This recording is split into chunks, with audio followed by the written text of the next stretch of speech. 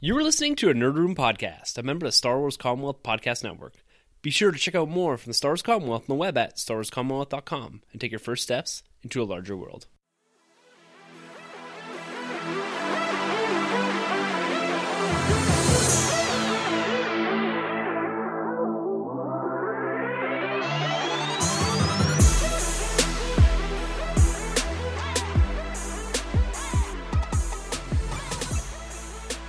Hey everyone, and welcome to Nerd Room, where we talk all things Star Wars, Marvel, and DC. This is episode number 127, where we're discussing Ant-Man and the Wasp. I'm one of your hosts, Tim. I'm Troy. And I'm Sanjay. Gentlemen, welcome back to the review table. I'm excited. I am stoked to talk Marvel's 20th entry into the MCU and the final Marvel Studio film for 2018, and Ant-Man and the Wasp. How you guys doing? How you feeling about the end of comic book movies for Marvel this year?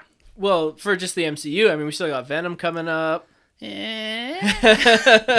discuss that at some point, whether that's a Marvel film or not. No, I'm just kidding. No. How you guys feel about Ant-Man and the Wasp? How was your experience with this film? Like, the hype, I think, was pretty real. You know, going in, there's this perception that this was going to be a much smaller film, pun fully intended there. They were coming off the back end of two huge Marvel Studios films, and me personally, I was looking for something a little different. Pretty intense film in Infinity War we just finished reviewing that a couple months ago.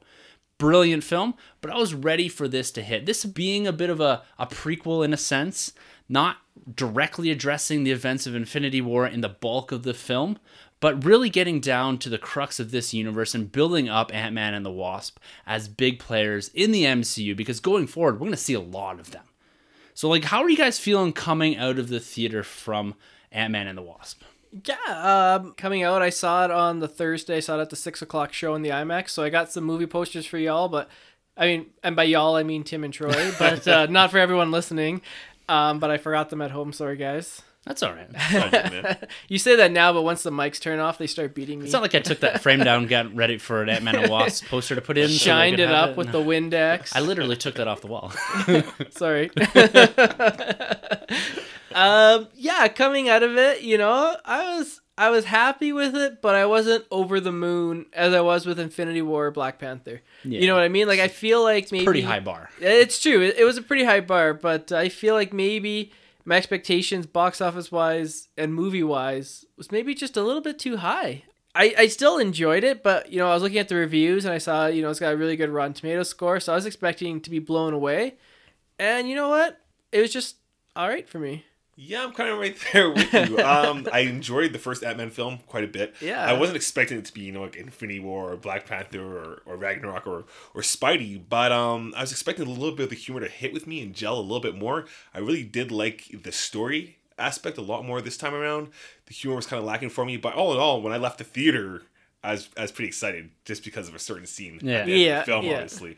But all in all, it is an okay film. It was really nice to go back to something small, too, coming up with all these huge, massive, epic films going on. So I really did appreciate that. Yeah, you know, coming out of this thing, I had an absolute blast in the theater.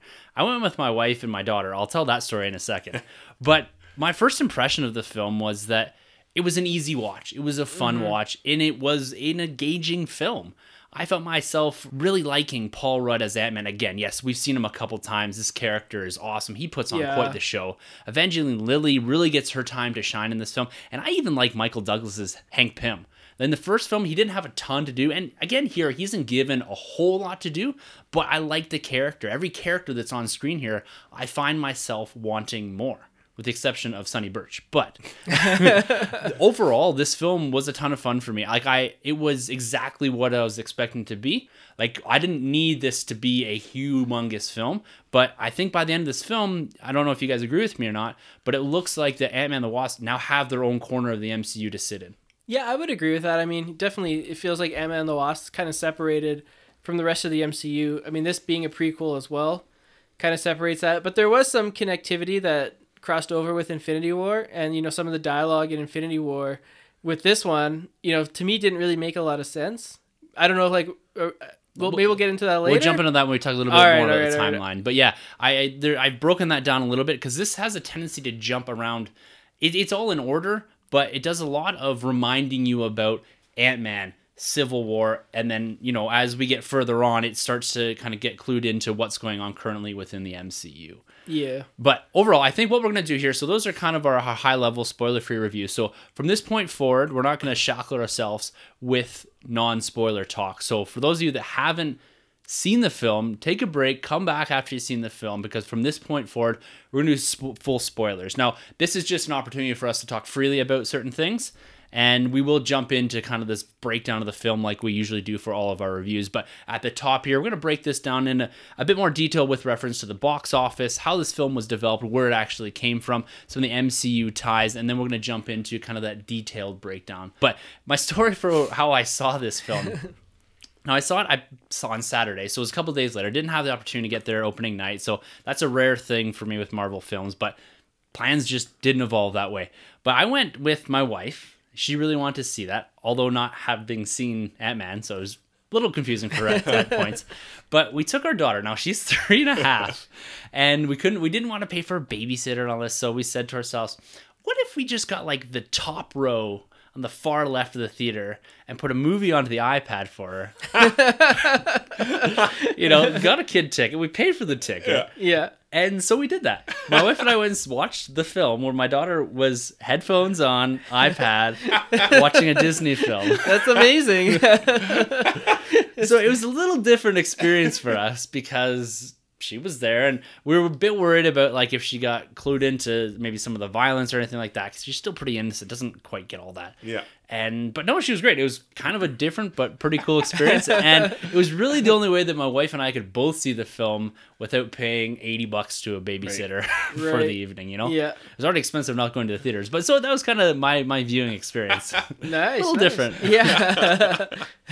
But let's jump into kind of the development of this film. So we talked last week a little bit about Ant-Man, and we've yet to do our Ant-Man retrospective review, but we will get to that in a few short months.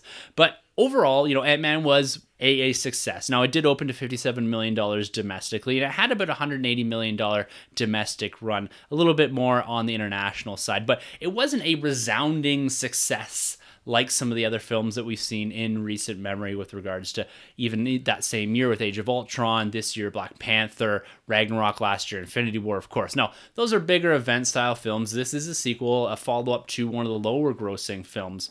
And so when this rolled out in 2015... we've all praised it in the past about being a very good film, sort of a heist film with a comedic tone to it. You have a comedic director and some comedic writers, and the main actor in here being Paul Rudd. He's known for his comedic chops, the delivery of kind of that humor.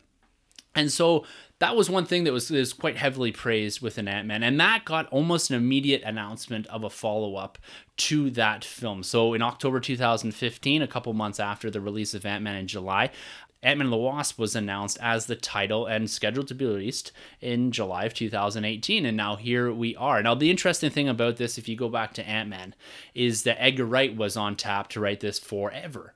And that didn't really come to fruition. The universe had evolved so much since his entry onto the scene, is that his original script and ideas just didn't meld with what the MCU was anymore. That was intended to come out at the start and have a bit more freedom to not really integrate. Peyton Reed, the director, now he directed Ant-Man, came in at the 11th hour, kind of, I wouldn't say saved that film because it was more or less ready to go, but he delivered this film across the finish line. Reading quotes from him, he's talking about his excitement for this film because he basically gets to go ground up on this. He gets to write and craft the story along with Paul Rudd and a few other writers, and he gets to actually produce this film in the style that he wants. He gets to put his little twist on the film. Now, I think you are still seeing remnants of Edgar Wright in this because of the tone and the way it was set up in Ant-Man. There's certain scenes, like the Lewis scene, we got a replication of that as well, him talking around. So they hit similar beats, Yeah. I think, that we did see in Ant-Man. But overall, I think Peyton Reed delivered a fairly holistic film that fit into the universe, that had its own spin on it. Now, do you guys see that? Do you guys see Peyton Reed, his fingerprints on this, or at least the fingerprints from Ant-Man? It felt to me like a very similar film. Yeah, I would say so. Totally felt like the same, from the same makers as the last film of Ant-Man. Yeah. I definitely felt more of his DNA, obviously more so than Edgar Wright, but you do see some of those little things like nods, like the Lewis scene. Yeah. And he's doing this whole storytelling, which is a great scene, by the way, probably one of my favorites in the film. Yeah, totally. It definitely feels like it is the same vibe as the first one. To me, like the humor and stuff, just not quite there compared to the first one. You know, I think the first one hit more often than not for me. And maybe that's just because Edgar Wright was more involved, and he's such an accomplished director. He's done so many great films like Baby Driver and a ton of other good movies. So Peyton Reed, I don't really know what else he's done. Ant-Man. Right? Like besides Ant-Man, I don't know. So Yeah, I'm not sure of his deep filmography, but overall, I think, as far as crafting the film in and putting his own, like you said, DNA into this, I can see it there. I can also feel Paul Rudd's presence in this film a lot, not just from the acting perspective, but from his almost character development. Like, he was a writer, he was working with Peyton Reed on this, and it's interesting that you guys are saying from a comedic angle that you're not quite getting that. Yeah. I got a lot of it. There are quite a few scenes that I found myself laughing out loud at, and most of it was from Paul Rudd or his crew. Yeah. Like, I guess in the sense that, we talked about it a little bit before the podcast here about how this felt much more like a Wasp and Hank Pym film than it did an Ant-Man film. So maybe what you guys are getting, and I'm just maybe putting words into your mouth here, but is that I found the scenes that were heavily focused around Paul Rudd were quite funny, but then you shift tone a little bit and shift focus over to Wasp and Hank Pym, and they're a lot more serious. The delivery of lines is different, and Hank Pym, he does have that like gruff, almost slight comedic chop to him, but it's more of that realism that he's pumping into both Paul Rudd and Evangeline Lilly that makes it a bit more funny. But yeah, I guess I can see now that I'm talking through it how this film, because the focal point, I don't think, is completely on Paul Rudd's Ant-Man, you don't get that same kind of, I wouldn't say constant, but that overtone of more of a comedy, like a heist comedy here. This is a slightly different film. I think for me, the shtick kind of wore off. I mean, what they pulled from the last one was pretty good with the crew. The crew, for me, didn't work at all. No.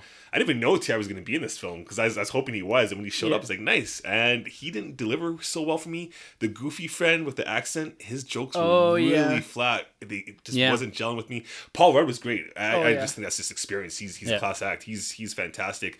Even Lewis, Pena. Michael Pena. Yeah, even he didn't hit all the way for me. And I guess with Michael Douglas, I felt like because he's not really meant to be funny anyways, but I felt like he was just a grump. Like for me, he was very unlikable for me. I just didn't gel with him at all. He was just too much of like a hard ass throughout the whole film for me. That's about it. I'd have to say for the comedy effect for me, that's how I felt. For me, it wasn't so much like the jokes and in and of themselves. It was more like the timing of the jokes. So you'd have a scene like where Ant-Man is tied up, Wasp is tied up, Hank Pym's all tied up, and you have Ben Foster there, and they're just like chatting, and all of a sudden his phone goes off, and it's like this like weird ringtone, and it's his daughter talking about like losing her soccer shoes, and it's supposed to play off as like this like comedy bit, but I was like, they're building this tension. You got this like reversal of like this guy you thought was a good guy turns out to be a bad guy, and then like that's how you break the tension. To me, I was like, I don't know, like I hate, it kind of took me out of that scene. I actually really like that scene. Yeah, that's so okay. funny. That scene happened, and that's one of the scenes where I was like laughing out loud. For me, that's so weird how it's all subjective. You know what I mean? For sure. For sure, that scene for me, I was like laughed out loud. Yeah, really? For sure. Yeah, it's okay, crazy. Yeah, because I was like watching it, and I was like, oh man, like okay, the first bit was kind of funny, and then like they kept playing, and then like it's like I'm missing my soccer shoes. It's like I was like, man, like I don't know, like maybe it's just like it has to do with like setting up the villain, and that's one thing that I didn't think they did particularly well in this movie. So maybe that has something to do with it. But yeah, to me, that scene just kind of felt like a miss. Like I don't know if it's maybe it was Lawrence Fishburne, the way he acted up, because the tension was building. Yeah. You could tell he was trying to avoid the call, and then eventually he just snapped and he answered the phone. And for me, it's like, love it. Yeah. So that moment there, and we'll talk a bit more of this when we talk about Bill Foster as we get into the film. But that moment there, I agree, it undercut the tension. But the purpose of it, I think, was to humanize Bill Foster. Yeah. Bill Foster was not meant to be a villain. He was meant to be someone supporting a girl that was in a lot of pain and had been through kind of a lot of trials and tribulations and kind of a really hard point in her life where she's, on the brink of death.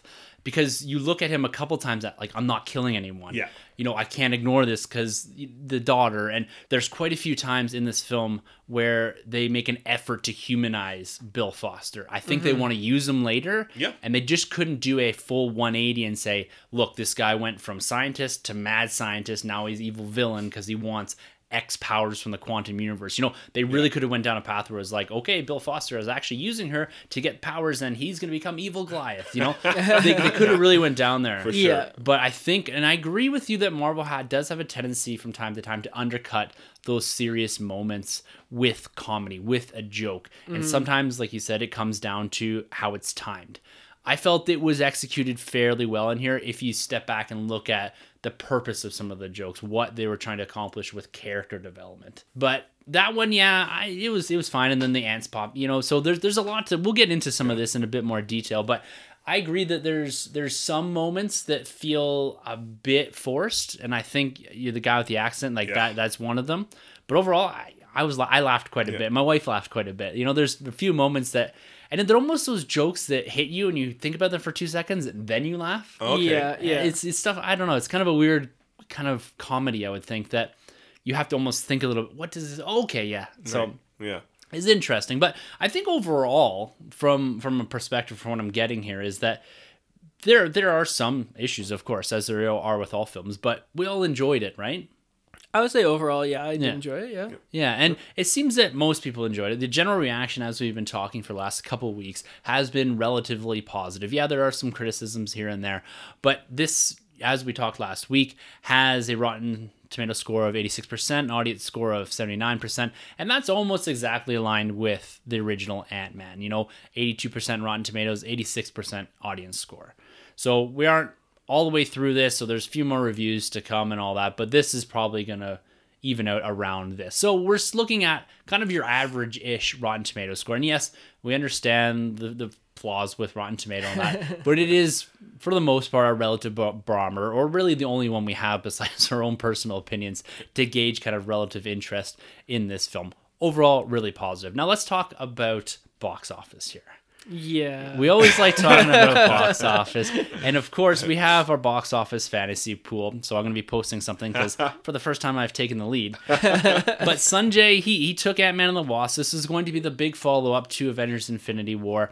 A lot of hype behind it. A lot of hype behind Marvel Studios as we build into Avengers 4 now. This is the third to last film before we end this big Infinity arc, before we jump into Phase 4, into the new Marvel, if we want to call it that at this point. All new, all different, whatever you want to call it. Yeah. But this film did rake in about $75 million and a bit of change domestically, and it did about $85 million globally, so a worldwide haul of about $150 million. Now, this is being heralded as a massive success relative to Solo, which was a box office bomb. So, no, I'm only kidding there. But overall, I think this did about as expected. Now, we had predicted a little bit higher, kind of north of $85 million. All of us did. And so, do you guys think that the $20 million bump that has jumped from its original, or from the original Ant-Man, which debuted to $57 million. So this film has a $20 million jump on that. Do you think that is representative of what? I don't know, fatigue? Are we done with Marvel for this year? Or is this just a smaller film? Like we talked about at length with Solo, are the expectations for a follow-up to one of the smaller grossing films, but also one of the films that cost the least to make? Is this enough? Is this a good result, do you think? I'm going to say, slightly disappointing. Not like a bad result, just like a disappointing result, in my opinion. $75 million for a film that made $50 million, or was it $55 million the opening weekend? 57. So a $20 million bump, as you said.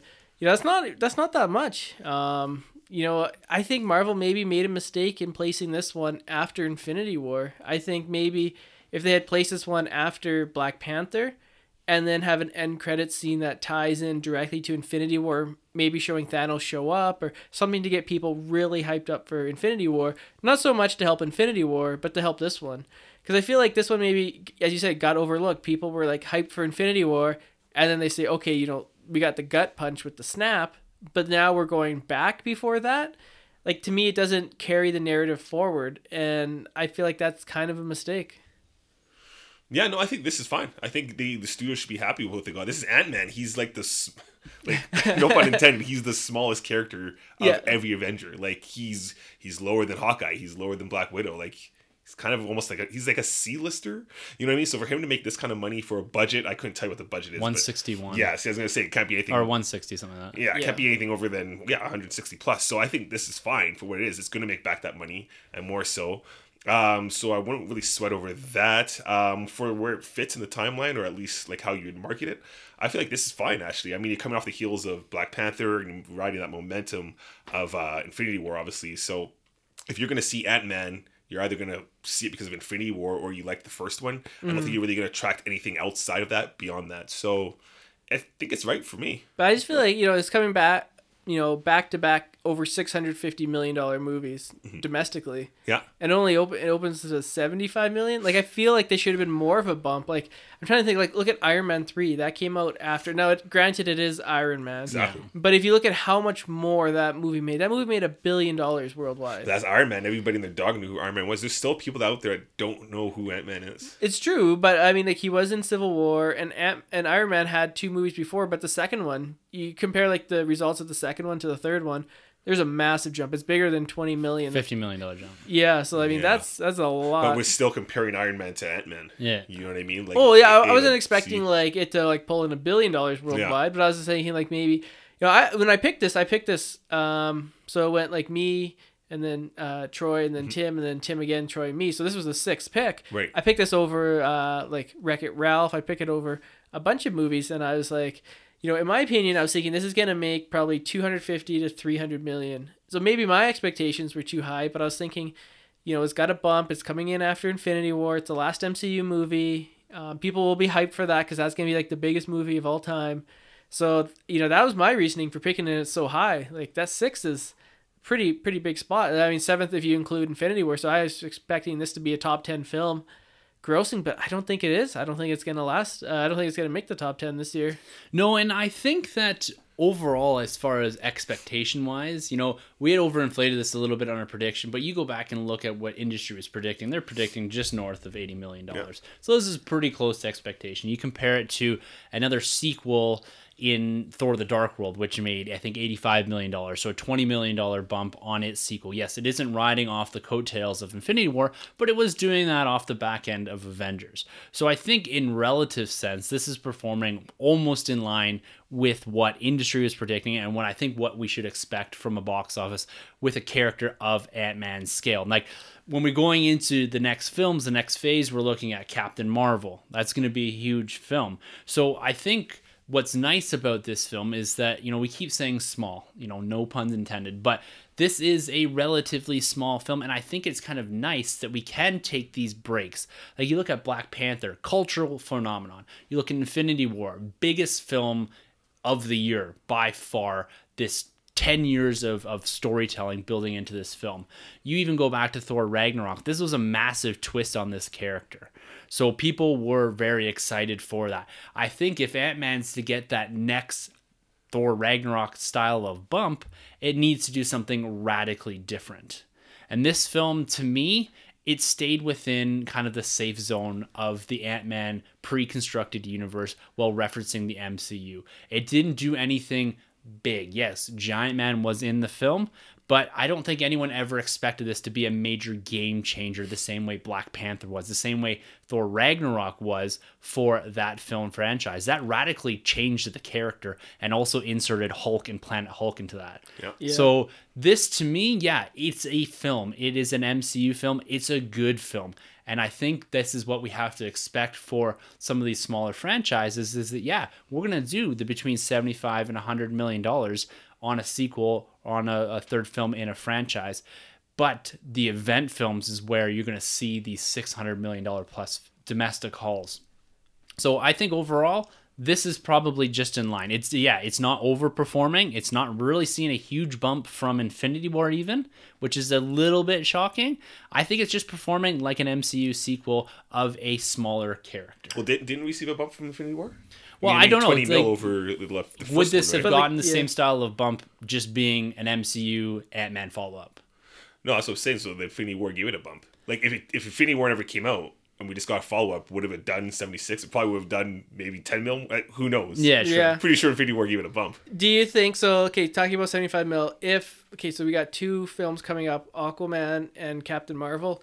If those two films do 75 million opening weekend, would you consider them both a success? The origin stories, yeah. Yeah. Yeah, it's first standalone film out the gate. If Aquaman does 76 mil, depends on the budget too, though, right? 76 mil is not a bad number. Like that's a lot of money still. Yeah, you know what I I mean? think So- It's reframing it too, because Solo was seen as a bomb to a lot of people, but and it it comes made down to the budget, though, right? the Yeah, budget, that's which true. you got, Because that's why Justice League failed. In a sense, Justice League, same thing as Solo. Like the budget was huge. What was it 296? that was also also Yeah. an That's event crazy, film. and it's an event film, Yeah, so it's a yeah. double whammy. So that's like super underperformed. Yeah. you Yeah. know? But for a standalone, if you're doing a standalone Aquaman, a standalone Miss Marvel, Captain Marvel, Yeah. that's great. 76, 80. My expectations would be for if Aquaman hits this mark, it's doing well. If Yeah. Captain Marvel does, I think Captain Marvel needs to be doing more. Like Captain Marvel is going to be another one of those game-changing films. Yeah, I guess the way they market it's a it, Wonder yeah. Woman style of film, right? It's Marvel's first go at a female-led superhero. But this is Ant-Man and the I was just Wasp. gonna say, yeah, True. This Well- is the real mother of the Marvel. Yeah. Miss Marvel's really. She's the It first is, female. and Yeah. I think when we get into the discussion that this really is a Wasp film. Yeah, In kind of the bare essence of it. Yeah. But it wasn't particularly marketed that way. yeah. Right? It was called Wasp and the Ant-Man. That's a different story. Yeah. It's still preceded by Ant-Man. Yeah. But it's very much a Wasp story. Yeah. And so the marketing of Captain Marvel is going to be, this is Marvel's first female-led superhero film, origin story with a female director. Yeah. And that's very similar, and it's going to play similar, I think, to Wonder Woman. So your $100 million plus debuting. Yeah. You know, this is like, you know, it's the same way that Black Panther performed, right? This is your first African American superhero. This is a big film we've had him introduce. Fantastic director. So that's kind of where I'm sitting with this. Right. But anyways, we're here to talk Ant-Man and the Wasp, and we're going to continue to talk about it because we got to do a little bit of MCU timeline discussion here. All right. So we got to figure out where this film sits. We really, when we did a prelude episode, you know, we made it very well known, and I think Marvel as a whole, Marvel Studios, has made it very well known that this is actually a prequel, or at least takes place pre-Infinity War in the MCU timeline. Now, we're not talking finite dates here. Maybe we'll just talk sequential order.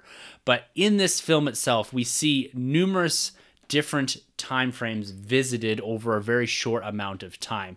We go back at the start to 1987 and pick up some of the threads from the original Ant-Man film where we had Hank Pym and the original Wasp, Janet Van Dyne, going on this final mission and them losing Janet. So we get some of that, we get an expansion of that scene. Then we jump into a recap, which was very interesting, of 2015's Ant-Man. So we get hey, remember Scott Lang? Remember Darren Cross? You remember what happened with the Quantum Realm? I came back. So they really recap and let you know, okay, here we are. And then we hear some discussion of 2016's Civil War. You know, Evangeline Lilly's Wasp makes quite a few references to this. There's references to Captain America. And then we go 2 years into the future where this film takes place. So sometime 2017, 2018, but pre-Infinity War. And then the end credit scene takes us to Infinity War. So I think this is probably one of the films that actually spans or at least takes pit stops in several different time frames throughout the MCU. Now, do you think that this film was presented correctly in the sense that we did a little bit of jumping? Yeah, it was sequential. It made references to other events, but it also happened pre-Infinity War. Did you get all of that? Like, was that well enough explained for you guys? I know what Sanjay's going to say, but I'll say it was. I say it actually, it all lines up. I believe so it does. I mean, obviously we go in Infinity War, they mentioned that Hawkeye and Hank Pym were both... Scott Lang. Sorry, yeah. Well, again, yeah, Scott Lang is on house arrest. Yeah. Right, basically. And then at the end of this film, we know what happens, right? But at the end of this film is also at the end of Infinity War. Not at the beginning of Infinity War, not in the middle of Infinity War. It's at the end of Infinity War. So these movies both line up at the very end, right?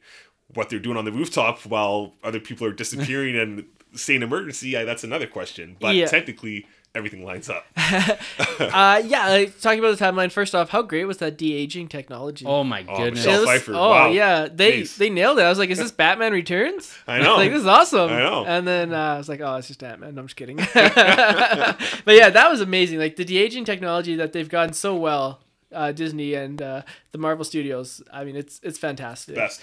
Talking about the timeline, so two things that I have to bring up on the timeline that coincide with Infinity War. The first is Infinity War. They're like, oh, we can't use Scott Lang, Ant-Man, because he's under house arrest.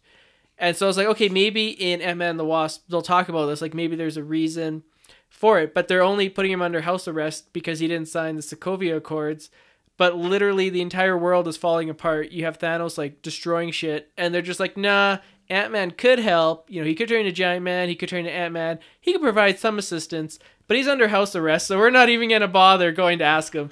I was like, what? Like, I expected there to be, like, a better explanation. Maybe in the movie they go to ask him or something in a post-credit scene and he turns him down.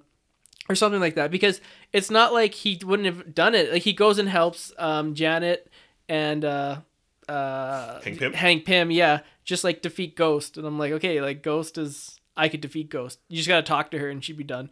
Like, I feel like they, you know, and then you got Thanos and then they're just like this big baddie and then they don't even ask him. I was like, come on, man. Like, you gotta ask him. And then the other thing was, as I said, they're on top of the rooftop. It lines up with Infinity War. But what are they doing when, you know, Thanos is out there?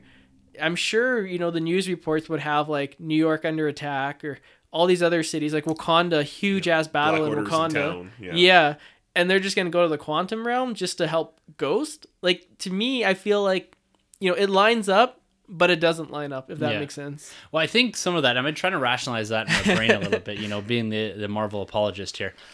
I agree. They could have presented that a little better as to why Wasp and Ant-Man weren't in Infinity War. You know, they spent a lot of time when we're looking at the promos about where were Ant-Man and the Wasp. Well, this is what they were doing. So it didn't really give you enough story details as to why they weren't in that film. They could have done something very simple, like they had all shrunk themselves to do this away from everyone. And you know what I mean? There's something that they could have done to have them just not hanging out on a rooftop. Yeah, they're probably across country in San Francisco, wherever this takes place. But at the same time, like you said, these are world stakes. These are world events that are going on. But, you know, when you think about Infinity War, so we have this ship that shows up, right, in New York at the start of the film. And then it pisses off and takes Spider-Man, Doctor Strange, and that away. They go fight in Titan. And then the whole thing shifts kind of, besides a few little skirmishes, to Wakanda. Yeah. Mm-hmm. So realistically, is there enough out there globally that we know this is a global threat because it's Thanos? More of a cosmic threat almost. Yeah. Universal threat. But does the rest of the world know what's going on? Or is this just another, oh, hey, there's an alien invasion in New York. I guess we've seen that a couple times. The elves came once as well. You know what I mean? Like, was it a prevalent enough event outside of the finger snap to have maybe some of the other heroes like a Hawkeye, like Ant-Man, coming into the fray? Like, another thing that they do in this film with regards to timing is this happens over 3 days. Right. And they make that very well known. They put a clock on this with Scott Lang's house arrest. Yeah. So they're telling you how quickly all of this happens, really in a 3-day time span. Yeah. And then there's some sort of jump because they've created this quantum thing in the back of the truck. Yeah. So, I don't know. I'm wondering if they didn't do the jump, if they went straight to that, and essentially all of this happens at the same time as Infinity War, and then they're messing around here as the snap happens. You know what I mean? Yeah. Yeah. So there's probably some work that they could have done to maybe make that make a little bit more sense. But overall, I think the way it was presented, how it was handled, the recap and all that, the references to Civil War to make you and let you know that when this film is happening, and then as we'll talk about eventually, maybe in a bit more detail, the mid-credit scene where we see the disintegration, I think, yeah, it gets you up to a point where We have a reason why Scott Lang maybe didn't disintegrate or didn't die relative to the other Avengers, and we have him placed in a kind of a precarious situation that may allude to how and what they're going to use to really revert everything that Thanos did. Right. And I mean, the biggest thing is too, I mean, despite the general audience, we're all comic book readers here. Yeah. And how many times we read comic books where it's like Thor's over here doing something and Spider-Man's over here doing something. The That's other guys, true. you know what I mean? Like, they're just crossing paths. And I think we just have to get used to it. I mean, Yeah. it's just Yeah. going to happen. As this world expands, we get more and more heroes. They're not always going to be able to team up. Yeah. Because That's everybody else has their own missions. Yeah, that's true. Like if this was like if Infinity War was just like an Iron Man story, Yeah. it'd be a little bit easier to digest. But like because they involve like literally every other character that the MCU has ever had, except for Ant-Man, the Wasp, and Hawkeye. Yeah. I was like, okay, I was expecting a little bit more, but Yeah, they'll be in the sequel. It's a fair criticism of the way it was set up. I agree. I disagree. I said that. That's a Freudian slip there. He's so used to saying that for the DC movie reviews. I disagree. Yeah. right at the gate. Stop talking. Suicide Squad is a work of art. Jim's like, I disagree. Fully 100%. All right, guys, let's jump into the film here. Now we're going to break this down in quite a bit of detail. We're going to run through some of the character developments, what we thought of the individual characters, and kind of recap and rehash some of the stuff that we've already alluded to before in the discussion. So, jumping to the start of this film, let's expand a little bit on how this thing kicks off. We go to 1987. We see Janet Van Dyne, Wasp, now fully embodied by Michelle Pfeiffer, and we see her shrink. We're doing the molecule thing down below. She gets kind of inserted into the quantum realm. But prior to that, we get a little bit of character development and building of Hank Pym, Wasp, and Hope's interaction relationship as she's a child. You mentioned this de-aging technology. Holy wow, do I want a Hank Pym and Janet Van Dyne film purely with de-aging? Yeah. I think it looks fantastic. Yeah. It looks pretty good. I was blown away. I saw this and I thought, wow, like this is... Yeah, it's pretty cool. And I like how they use this scene later on as the connective tissue to Janet talking through Ant-Man, Scott Lang, to Hank Pym and Hope. I think it's kind of a nice way to relate back to kind of their origin story a little bit and how it melds a bit more and a bit more detail to the overall plot of this film. Because as we get into this, like we've mentioned, this isn't an Ant-Man film. It's a Wasp film. It's about Hank Pym and Hope finding Janet Van Dyne after having some indication from 2015's Ant-Man that, yes, you can return from the quantum realm. It doesn't explain any detail how you live there for 30 plus years, but it does give you some insight that you can come back, or give them some insight that you can come back. And that's really what the essence of this plot is. Save Janet Van Dyne. And we're going to take a few detours here and there. This is Wasp and Hank Pym's story. Do you guys agree with that direction? I do, just not the overall direction. I thought this was going to maybe be like half of the film, not the whole film. That was really my only thing. Especially marketing-wise, I thought we were going to get a lot more Michelle Pfeiffer. Maybe just because I'm a Michelle Pfeiffer fan. I wanted more Michelle Pfeiffer. But I thought we were going to get more of her in the film, not like 10 minutes of her. Apart from that, though, I do like the goal to save her, get her out. I like that Scott Lang is the one that can kind of do it because he has some kind of connection with her. Quantum entanglement. Yeah, I thought that was neat. You know, it's funny, the very beginning of the scene of this movie actually reminded me exactly of Mark Webb's Amazing Spider-Man. Like, the way it opened up with, like, the kid, put the kid away somewhere else, we're going to go on a mission, and then they never see their parents again. Yeah. It's exactly like Sony's Amazing Spider-Man 1 there. But, Totally. But done better, I would say. Yeah. Yeah. Although the first one I like. The first one was great. Yeah. Love that Yeah. one. Yeah, I totally agree. I'm with you. More Michelle Pfeiffer. Yeah. Anything she's in, she could play all the characters if she wanted to. She's such a terrific actress. In terms of like setting up the stuff, you know, yeah, it worked. I'm not really quite sure. They didn't really do a good job like explaining. Okay, so like Scott Lang was there, and now like Michelle Pfeiffer can talk through him. Like I was like, okay, how? But like they just like, okay, like that's the thing, and then like just keep going. And I was like, okay, like just look past it and just keep going. The one thing, I don't know if you guys noticed from this film, but maybe I'm just being a nitpicking asshole, but you notice like they always like mention science words, like when they're trying to like fix something. It's like, if you just reverse the quantum field, it'll like do this. And they're like, yes, that would work. Or the sizing coils are not working. Like they say that like an awful lot. Like in the this. jargon? Yeah. So the beautiful thing about that, and this is why I love Paul Rudd in this film, is he is the audience in this film. It's not him driving the narrative, it's him on the sidelines being the audience for a degree of it, because he calls that out numerous times. He says, do you guys just throw the word quantum in front of everything? I love that. And there's a few times when they're talking about all the jargon and all that, and he says, yeah, exactly what I was thinking. So they acknowledge the fact that they're sciencing this up, if we can call it that, to make it sound better, but at the end of the day, none of it really matters that much. It doesn't matter about the coils. It's just part of the film. And the word quantum, like, I still don't know what the quantum realm is. I was hoping for a bit more detail and maybe some insight how that is going to affect Infinity War or Avengers 4. We didn't really get that, and I still don't know what it is. Like, it is a microverse, but how is this time and all that? Because she still ages in it, so time doesn't stand still. I don't know. Doesn't matter.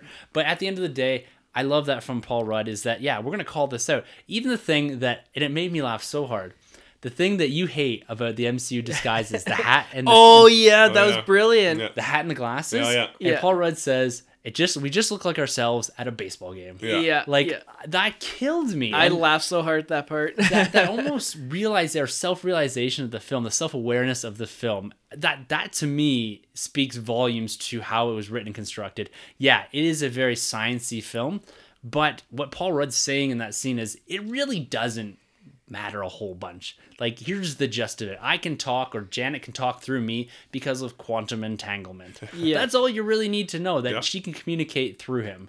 And then this is how we get from point A to point B. We don't need to really worry about the in-between mechanics of it all, because realistically, none of us are ever going to understand it on a base level. So we just need to understand, like, what is the point of it, what is really kind of, I'm not going to call Janet the MacGuffin of the film, but what are kind of the essential things we need to know to get from this point of the plot to the next? And we're kind of given those right up front here, I think, in the film. It is a bit wordy sometimes, and there is a lot of exposition in this film. But the way it was delivered, I think, is important. This Agent Wu, played by Randall Park, really love the actor. He was great, Funny character. He provides a whole bunch of exposition right up front here about why Scott Lang's here, why Hank Pym and Hope are being chased, because I thought that was a bit weird at the start. But they do get into the details here. Scott Lang himself delivers some exposition. You get some from Hank Pym. So I agree in a sense that, the jargon and the sciencing and even the exposition is quite heavy, but they do split it up. They don't rely on it to be all delivered by Scott Lang saying, hey, remember when I fought Captain America? Hey, remember when I did this? Hey, remember Quantum this? They dumbed his character down a little bit, because if you go back to Ant-Man, he says, I've got a master's in electrical engineering. I'm a very smart guy. I can do all this computer stuff. He doesn't do a lot of that in this. No. He's kind of plays, again, like the audience. He's kind of the guy sitting in the background where the other two of them really take the reins on the intelligent part of the plot. Oh, for sure. Which is, it's kind of, it was a bit of a step back for the character, but again, he's not the driving force behind this, and they left a lot more of that to Hope and Pym, which, you could argue is a good thing or a bad thing, but overall, I think Scott Lang serves a purpose there, and I think it's a good purpose.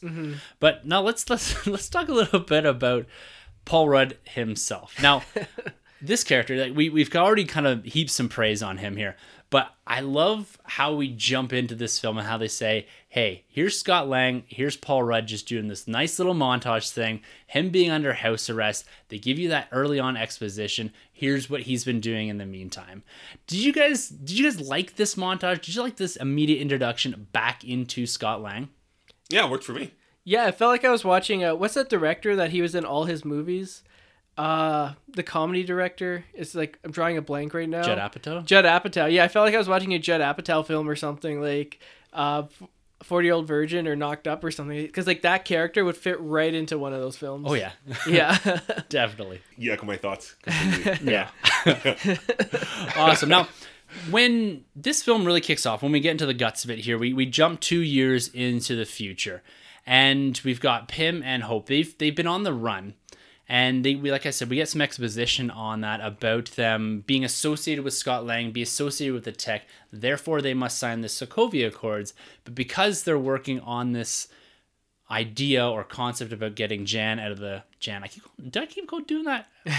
Janet out of the quantum realm. They've gone into hiding and not signed the Sokovia Accords because they need this tech to actually get Janet out of the quantum realm.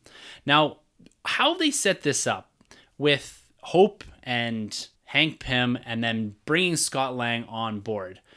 Did you guys find that organic, or did you find it was a bit odd that Scott Lang, after a couple years on house arrest, just decides to phone up Pym and Hope and say, look, guys, I don't know about this, but kind of this quantum thing happened to me. I kind of had a connection to Janet. It was a bit weird. And then the plot really kicks forward there. Like, do you find it was an organic way to bring Scott Lang into their story? Well, I thought it was kind of weird how they did it, just because of the timing of it all. I mean, it's been like 2 years, a year? Yeah. You know, so the timing was kind of weird. I don't know if they just went a route where that suit that he held on to, if he played with it a little bit longer and then went back to that realm, and then she got a hold of Scott, and then this whole thing happened. Maybe that would have made more sense because of the timing of it all. But just to have like this 2-year gap, and then now he decides to call out Hank Pym, and then they all get together, it just felt weird. Yeah. It didn't work for me. To me, it didn't. They didn't make the leap early on enough that he had some connection to Janet, because it's when they opened it for a little bit that she was able to sneak a message through, right? Yeah. And so that comes down to some of the exposition that we didn't get maybe early on enough about Janet's ability to communicate. Right. Yeah, we get it eventually, and I think in retrospect, yeah, fine, I get it all. But it took me a little bit longer to get there. It's like, okay, I don't exactly know. Like, my assumption was maybe he was calling them all the time. Maybe he had more communication with them. But when we get to their first interaction together, they haven't seen each other for 2 years. Basically, they had some romantic involvement, him and Hope. They were training together, and all of a sudden he dropped everything, went with Captain America, and then everything blew up. Right. Yeah. Which I love. Civil War has like become the new Battle of New York. Yes. Like, That's true, yeah. the landmark, right? That's the staple for everything. Yes. Yeah. Yeah, do you still buy him going to drop everything, going under house arrest? He, in Ant-Man 1, he's trying to do right by his daughter. He's no longer going to be a criminal. And then in Civil War, he drops everything. He drops Hope. He drops, his daughter just to join Captain America, a guy that he's never met before. Like, do you buy that, that he would do that? At this stage in Scott Lang's character development, I think so. I think he wanted to be more. Like, go back and look at Ant-Man. He wants to be this more altruistic person. He's trying to right the wrongs of the past. So I think if Captain America comes knocking, you saw the way he reacted in Civil War. Exactly. Of course he's going to go. Right. Yeah. But when you look at it from this film's perspective, it comes back to the hero's struggle. Now, we spoke a bit about this last week with Grab's question about, what's the hero struggle look like? Well, this is a perfect example of this, because he's trying to balance doing the right thing, correcting and maybe righting some of those wrongs from his past, but also what has happened to Hank Pym and Hope from him taking off. But he's also trying to balance his life, because you see him numerous times going back to his house because he wants to be able to provide a life with his daughter, with Cassie Lang. So I think it's really cool how they integrated that hero struggle, even though he's not really the main focal hero in this film. And they do that by kind of making that reference to Civil War, to what he had done in the past, and trying to right those wrongs. So I really, really like how they kind of entwined and made Civil War, at least the plot points of it, him leaving and the consequences of that, really drive home the hero's journey for Scott Lang. Now, the comedic angle. Now, we've kind of beat this horse to death a little bit, but I got to talk a little bit here about his supporting cast in Lewis, Dave, and Kurt. They don't serve a huge purpose in the film other than some brief moments of levity, but they are responsible a bit for driving at least some of the narrative in a certain direction. Do you guys feel that we really needed these characters, or could we have done without this supporting cast? Like, was this just a nice callback to Ant-Man and they kind of overstayed their welcome in this film? Or are you okay with these guys being present in an Ant-Man universe going forward? Well, I'd have to say the way they were written this time around, I felt like they overstayed their welcome. If they were written differently, I would have been all for it. I just felt like their punchlines weren't working for me. They just came off like bumbling fools, whereas they did last time too. But because the movie was even more of a smaller scale back then, and they're just kind of up and coming, then it made more sense to me. But here, I feel like we were meant to be evolved. Like Penya's evolved, Scott's evolved, but the other two are still in the same place where they were before. So, yeah, I could have done without them for sure. Yeah, to me, they kind of just were there. They'd work. Like, they're kind of his buddies, and they don't really do very much. And they provide some comedic relief. The one thing is, I think we're going to see, I think it's Louis Michael Pena. Yeah. He talks about getting a suit of his own. So maybe that's a little bit of foreshadowing for the third one, or maybe that's how he brings Ant-Man back after the snap. I don't know. But I think we'll see him in a suit. I don't know who that'll be or what, but I think we'll see him suited up. Interesting. Black Ant or something. Maybe. No, I think for me, I liked them. They're fine. They were, I think, necessary characters in the sense that they do provide a mechanism to humanize Scott Lang a little bit more.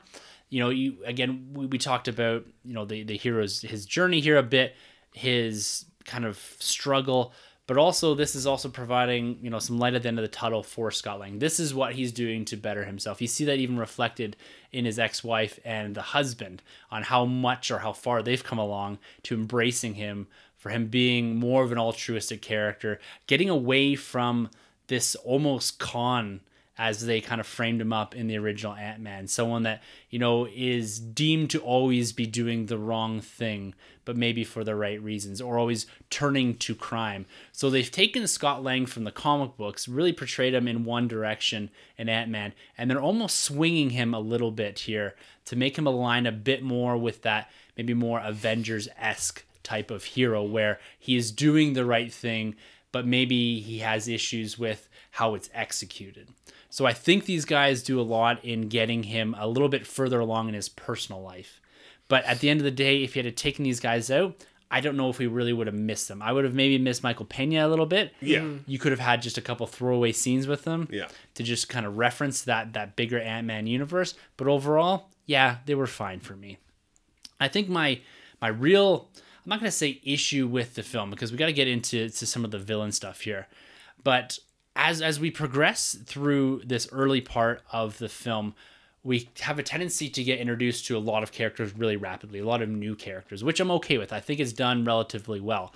And as Lang is abducted by Hank Pym and Hope in an effort to use him as that communication point to locate Janet, we do see them coming and kind of getting introduced to the first, I'm going to say villain in air quotes here, in the Sonny Birch character played by Walter Goggins. Now, Hope has gone to get this piece of black market tech to fill in whatever it is for the kind of sciencey end, if we can call it that, or as we'll call it that, for creating this kind of quantum portal or whatever.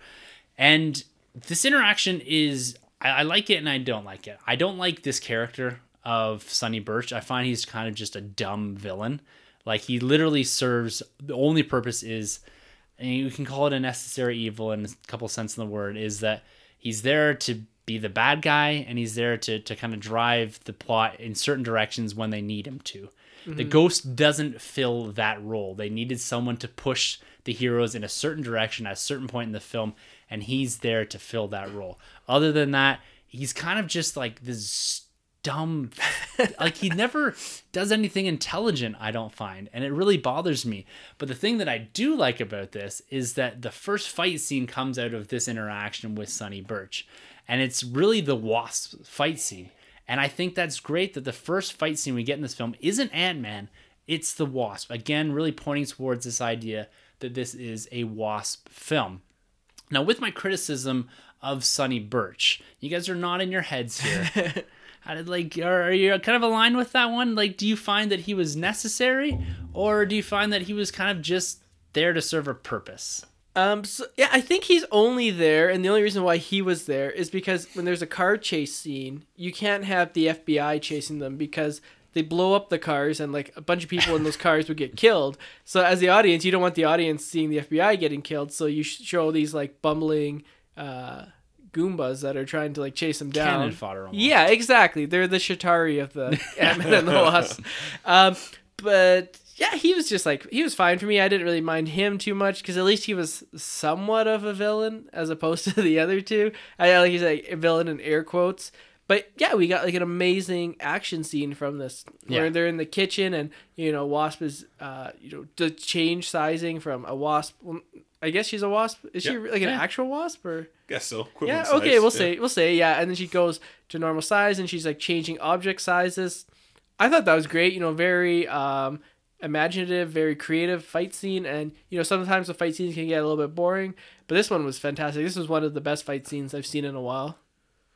Yeah, start with the action scene. I think this was my favorite fight scene throughout the whole film. Yeah. I could just watch Wasp do that the whole time. I actually wish Scott never even got involved. They just gave it to her. Yeah. I know we've seen it over and over again in the trailer, but her running on that knife blade was like, to me, something very similar, like seeing Neo dodge bullets for Oh, the first time. yeah. Like, I thought that was really cool how Yeah. they did that fighting in the kitchen. But going back to Sunny, I'm probably reaching here because I've been reaching since Homecoming. You know, I've always been hoping the person that bought the Baxter building, or not the Baxter building, the Stark Tower, was Osborn, and I was hoping Sunny's working for Osborn. Yeah. Like, Oh. I'm reaching, but I really hope that's some kind of connection. If that's the case, then I like Sunny.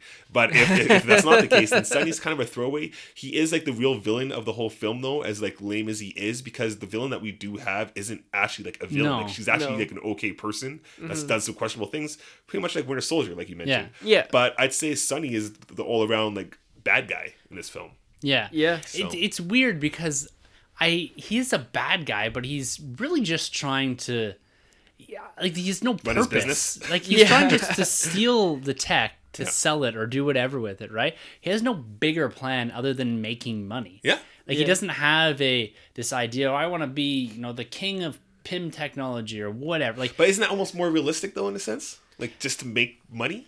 I guess. Yeah. Yeah. I guess you don't. Yeah, I guess you don't want the mustache twirling. I want power for the sake of power. Yeah. I just think, and maybe it's just the style of villain that I'm not used to. He just felt like an idiot. Yeah. Yeah. Yeah. Like he Yeah. was kind of like this bumbling guy that was sending, like you said, goons or goombas or whatever. Like, let's just go. Like, they're literally cannon fodder. Yeah. Yeah. And I called him a necessary evil in both sense of the is that he was there because he had to be there, and Yeah. he was also there because the film needed some sort of villain focal point. We get a little bit of that in the Ghost, but the Ghost doesn't really drive much of the plot in the sense, or in the same way that you usually get with a villain. Yeah. You need someone to butt heads with. You need someone to have these action sequences with. And like, it can't be the FBI, right? Yeah. They're really put aside. It's not like a Hydra or something, or maybe it is like a Hydra in the sense that they're the same type of guys. It's okay to watch them get beat up. You don't feel sorry for them. But if they're your common FBI guys that, Hope is beating the crap out of, Yeah. you start to question things, right? Oh, totally. Can we talk about like the different villain plots and how they could have been resolved if they just communicated? Like, this should be a perfect example in like your high school guidance counselor telling you guys that communication is key. Because as you have the Walter Goggins character, Sonny, who wants to sell this technology. You have Ghost, who wants to be cured, and then you have Hank Pym and Hope, who want to bring Janet back to the quantum realm. So they let them bring Janet back to the quantum realm, then they can cure Ghost, and then from there they can sell the leftover technology and make money. They can't sell it to him. Hank Pym has spent his whole life trying to keep the technology around. They don't have to sell everything, but they can sell some stuff. Some broken ass shit.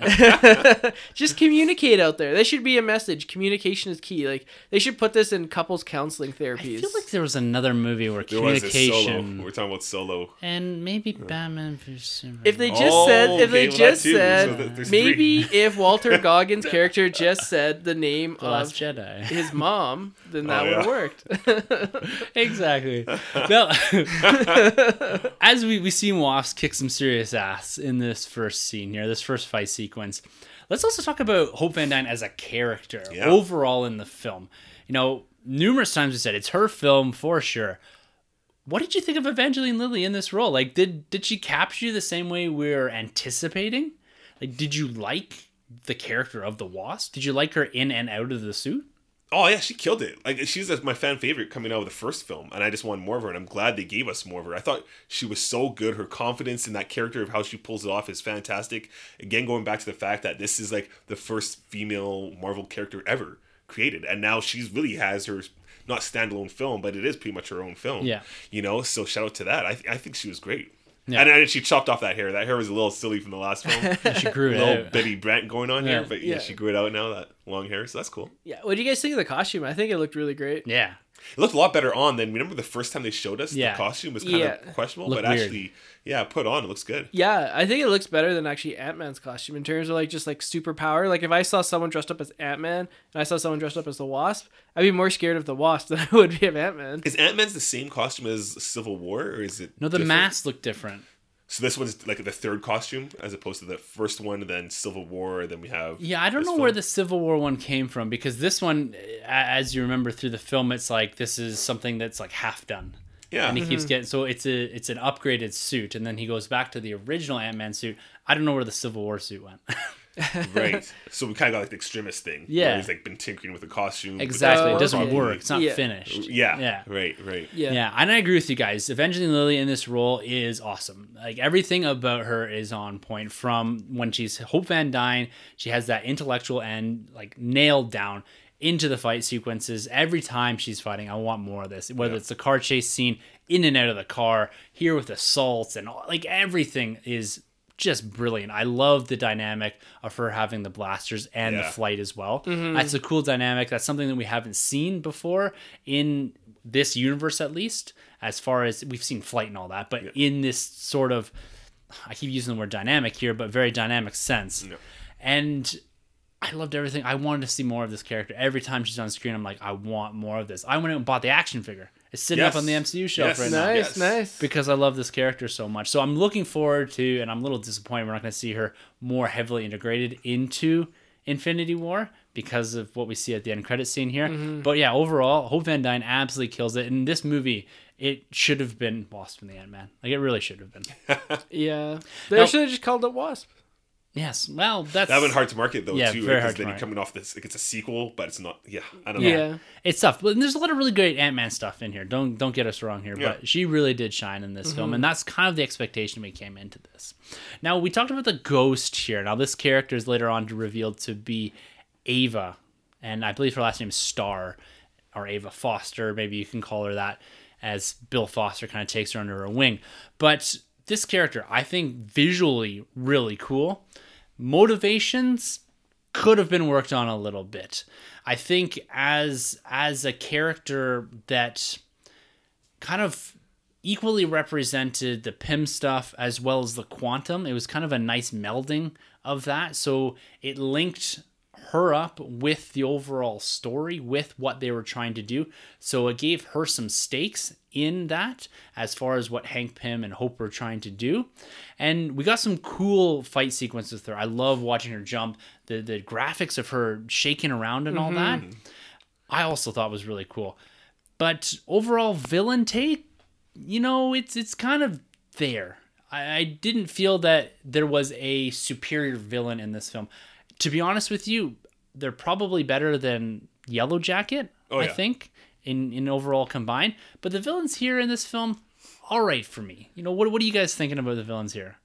We're including Ben Foster. as Bill well. Foster. Yeah, we can throw him in the mix here too. Yeah, I said Ben, didn't I? He's a good actor. Bill Foster. Yeah, so I actually liked what they did here. I really do like what Marvel's been doing with the turns since, I guess you could say, Spidey, since Homecoming, and then Killmonger and Thanos, obviously, and even this character, because you can kind of get behind them in a sense, like they have a purpose. You know Bill what I mean? Foster, yes. Bill Foster, Yeah. yes, and then even the girl herself, she's Yeah. Ava. You said, Yeah. Like, she wants to live. She wants to stop phasing in and out, and she's running out of time. So at least there's like a motive for her to go out there and get it. And I mean, she's dying, so she's gonna do whatever it takes to stop that. So that works for me. I like Bill Foster's turn because we see that he's not necessarily a bad guy. Once she Yes. decides to go after the kid, he's like, no, like I'm pulling out. Yeah. That's where you draw the line. And I thought that was really great for him to do. The other thing I like too is that they established that, because I said I don't like Hank Pym in this film, and you can see why a lot of other people don't like Hank Pym in this Yeah. film. And so it kind of established the motives of these villains that we've had, from her father to Bill Foster himself, and even the Starks, I guess you could say, because those guys don't get along either. So clearly Hank Pym has some issues going on over there. But overall, I do like what they did there. I like that Bill Foster eventually turned Ava around too, and all around it worked for me. Not the best villain, but definitely a step above Yellow Jacket. Yeah, I agree. Yeah, definitely. Yeah. Yeah, I mean, coming off Killmonger and Thanos, which were, in my opinion, Marvel's two best villains. Yeah. I think, this one was one of their worst. Like, she looked cool, the costume was cool, and as you said, the phasing technology was really cool, and they did some cool stuff where, like, she had her fist through Hank Pym's neck at the one scene. I was like, okay, that's badass. Like Kitty Pryde stuff. Yeah, but then, like, she kind of just, like, shows up, and then she disappears for a while, and then she goes into, like, this regeneration chamber or whatever it is, and then she, like, comes back, and, I buy the motivation. She wants to live. That makes sense. But it just wasn't enough for me. Like, she needed to be on screen more, I feel, to be, like, a good villain. She was just kind of there, as you say. Someone to, like, turn. I could easily see her being in the trilogy, the third one, being, like, a good guy. Yes. Being, the movie be Ant-Man, the Wasp, and Ghost. Yeah, that's probably what the third one's going to be called. And Ben Foster. Bill. And Bill, yeah, sorry. He's a great actor. Yeah. So yeah, like Bill Foster, Morpheus, Perry White. He's a good actor. Lawrence Fishburne, love the guy. I want to see him in Man of Steel 2, so I want his character to kind of bite the dust so he has more time for that. Now, with Bill Foster, I agree with you guys. I saw that turn come from a mile away. Like, I think I talked about it last week. I thought he was going to be a villain, but not a villain. Yeah. It seemed very on the nose, but it was executed well. I think although it didn't surprise me, it made perfect sense. Is that, when you go back to her backstory, she has the father and the mother that are performing this experiment. She gets kind of caught in the crossfire of this big explosion. Bill sees what's going on in the background at S.H.I.E.L.D., how she's been turned into, like I said, the Winter Soldier for S.H.I.E.L.D. almost, which is cool. I want to see more of that. Yeah. That looks pretty That badass. dirty side of S.H.I.E.L.D. Yeah, exactly. That would be awesome. Yeah. And like kind of the history of all of that, because that's more recent history, because she's not that old. Right. Like, Yeah. she's like maybe 30 or something like that. So it'd be cool to go back and revisit some of that. But yeah, I think keeping him walking that line too, as I said at the top, like they spend a bit of time trying to humanize him and make you not completely feel like he's being a villain. Like he's not, like, to me it would have been wrong if they had at the end, he had to push her aside and took the quantum power or something for himself. Right. Like they didn't go down that path. And calling out that when she says, I'm going after the kid, that was it. Like he was done. And I think that played really well because, being a Wasp film, as we've called it, if you bring Cassie into this, you now then switch gears to it being a Scott Lang film. Mm-hmm. If you wanted to go that way, fine. If you wanted the villain to go down that path and really switch us into a Scott Lang film, you have to bring his family into it. Yeah. And they do start to go down that path, but then they kind of switch back, which I thought was an interesting twist. That's the easy way to go. Yeah. Right? And they didn't take that path. So I appreciate the writing there and the direction that they took, because I was fully expecting, when you look at how Scott Lang interacts with Cassie numerous times, she's talking about getting someone to watch your back. I want you to be Ant-Man. There's this vibe building that, okay, she's going to factor into this plot later on, because we've seen this before. We've seen kind of with heroes, again, coming back to kind of one of the issues with heroes is that the people, or you're most vulnerable if you have family, if you have friends.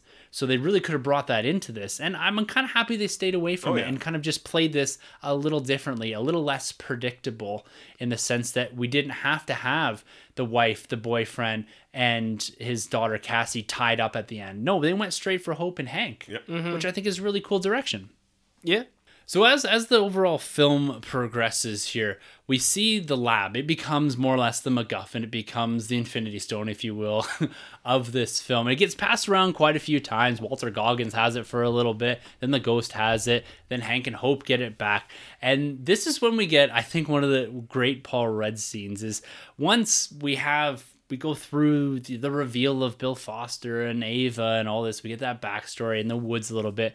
They run off with the lab again, spring it up, start working on kind of this quantum entanglement, this quantum connection to Janet.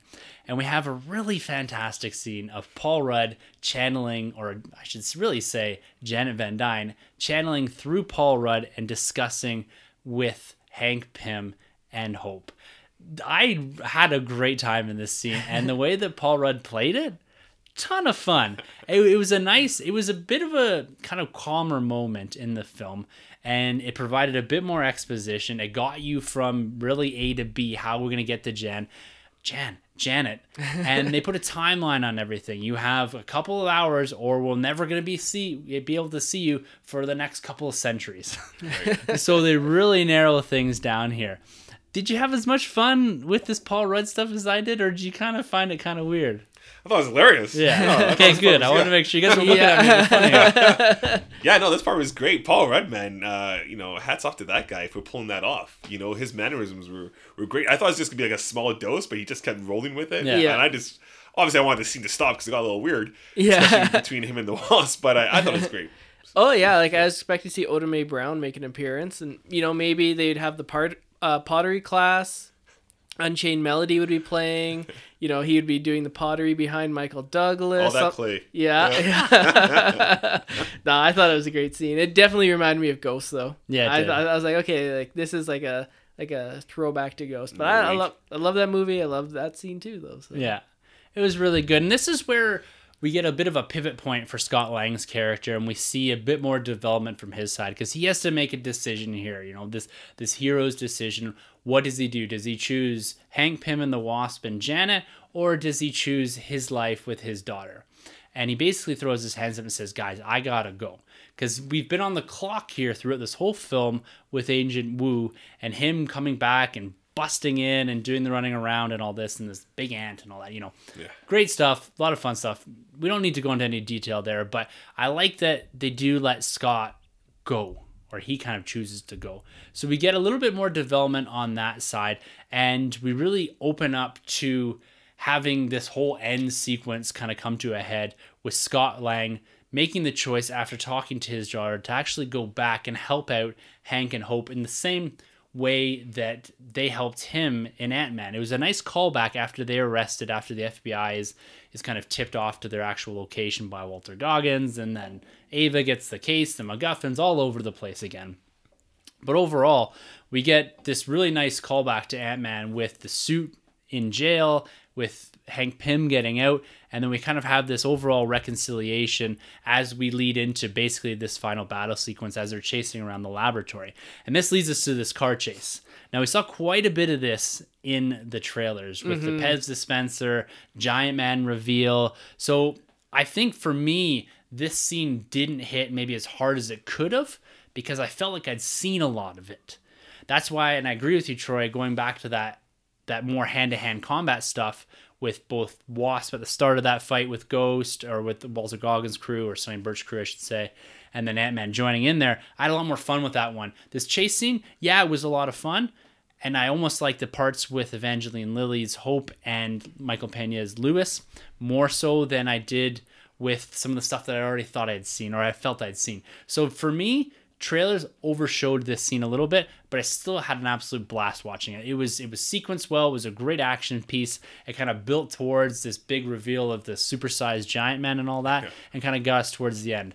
How you guys feeling about this car chase sequence, and overall how this kind of evolves from the woods into and kind of getting towards our peak or our climax of the film here? I liked it. As you said, the trailer does show an awful lot. You know, the Pez dispenser, Giant Man.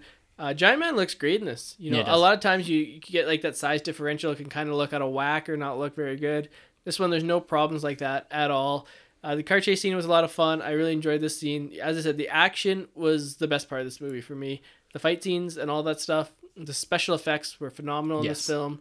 You know, this scene really shows it a lot of that. Oh off. yeah. Like that was, to me, that was like the highlight of the film. So I really enjoyed that scene, and you know, I thought they did a good job. And I thought Paul Rudd was great as Giant Man when he's like laughing and he's like, "Oh, there you are, little guy," and then he's like going to the boat and stuff. I thought that was great. Yeah, I'm with you. I like the scene a lot. I thought the effects looked great. The scale of Paul Rudd's Giant Man was awesome. I just felt like it was a pretty long action sequence for me. It kind of wore thin, especially after seeing so much of it in the trailer as is. So I was kind of already done with the scene as I already got into the scene, if that makes any sense. But all around, it was great. Like Sanjay mentioned, the action scenes, the fight sequences are the highlights for me in this film. Mm-hmm. Yeah. Did you find that the reveal of Giant Man would have been more impactful if we hadn't already seen him in Civil War? Oh, for sure, Yeah. yeah. Yeah. And I think that's one of the complaints from Peyton Reed is that he didn't get to reveal Giant Man in an Ant-Man film. Like that was kind of taken away from him. I think the impact of it in Civil War is important. Oh yeah. But when you see it here, it's he is humongous in this one, even bigger than we saw him in Civil War. Mm-hmm. But to me, it's just not as impactful. It's still a lot of fun. They do some cool stuff with him falling in the water and all That's this. cool. In the boat and rising up and passing. Like they hit those beats, and I think it's well executed. But the impact of it would have been a lot more if this is the first time we're seeing Giant Man. I think it would have been really cool to see that Giant Man riding that truck down the road. No, that was like kind of on a skateboard or whatever. Yeah. It was fun, but just not as impactful. And I think the director kind of aligned with that, is that he had wished he had the ability to kind of reveal that in his own film, in an Ant-Man film. I think everybody wishes they could do an airport sequence. Yeah. That to this day is one of the best sequences out there. Yeah. You reminded me of a scene that was very, in my opinion, very Deadpool-esque, is when he turns into the kid, or, you know, like the sizing thing, and he's kind of like a short adult, and he's going to the school trying to find the original costume. Yeah. I was like, that would have played perfectly in a Deadpool film. To me, like, that was like, okay, this is like a Deadpool scene with like the baby legs from the second one. That was quite funny. It's kind of a cool plot point, because this is, as they're trying to find the lab at the end here, they call back to the original Ant-Man suit in a similar fashion that Winter Soldier did, call back to the original Captain America suit. Is that, we have to suit up back in the original, because this is the only way we can connect and find the lab.